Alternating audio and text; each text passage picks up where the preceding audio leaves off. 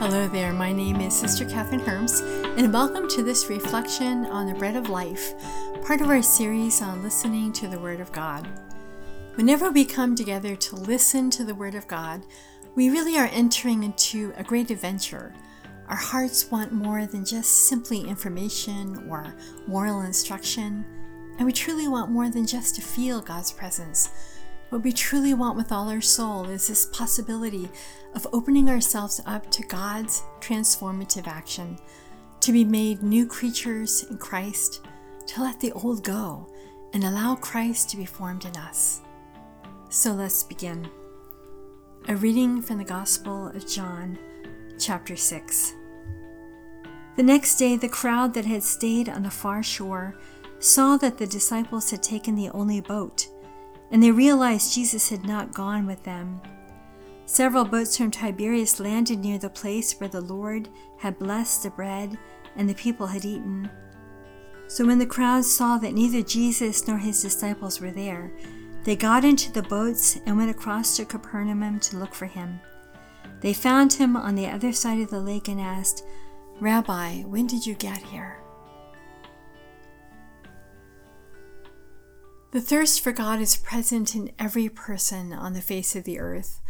The yearning for fulfillment beats in every human heart. The women and men in today's gospel had experienced being fed. They had experienced being completely satisfied, miraculously, in the presence of Jesus, who had multiplied the bread and the fish brought by a small boy. From a few loaves and fish, 5,000 people had been more than amply provided for, and this did not escape their notice. When the people saw the sign he had done, they said, "This is truly the prophet, the one who is to come into the world."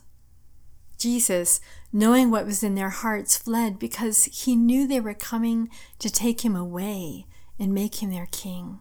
These children of Israel, with their homeland occupied by the Romans, with all the humiliation and indignity that goes with being an oppressed people, suddenly flickered with hope. They believed they had found a way out of their problems in the person of Jesus, who had provided for them beyond their wildest imagining.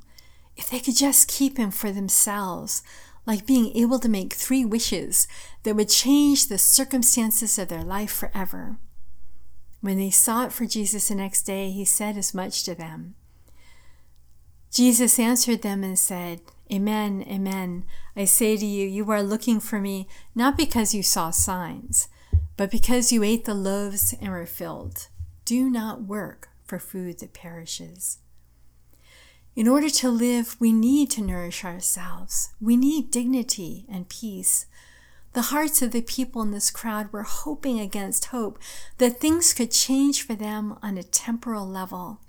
They just didn't realize that things had already changed. With the radical newness of the incarnation of the Son of God, everything had already become new. A greater hope of a more eternal promise was being fulfilled before their very eyes, yet they could not recognize it. They were enamored still of the loaves of bread they had eaten. They were still looking for the food that perishes. Their imagination was too small. In the document Verbum Domini, Benedict XVI writes, "What the Church proclaims to the world is a logos of hope. In order to be able to live fully each moment, men and women need the great hope, which is the God who possesses a human face and who has loved us to the end." Paragraph 91. When we have found him, when we have let ourselves be seen by Jesus, when we have allowed ourselves to be saved by Jesus, we will no longer be absorbed by what we can get for ourselves, but in how we can tell others about him. Again, in the words of Benedict XVI, we cannot keep to ourselves the words of eternal life given to us in our encounter with Jesus Christ. They are meant for everyone, for every man and woman. Everyone today, whether he or she knows it or not, needs this message. May the Lord himself raise up in our midst a new hunger and thirst for the word of God.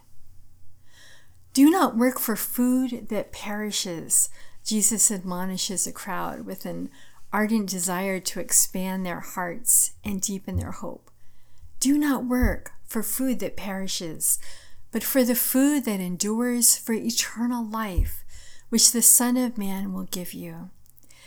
This food by which they will truly be fed is the true bread from heaven.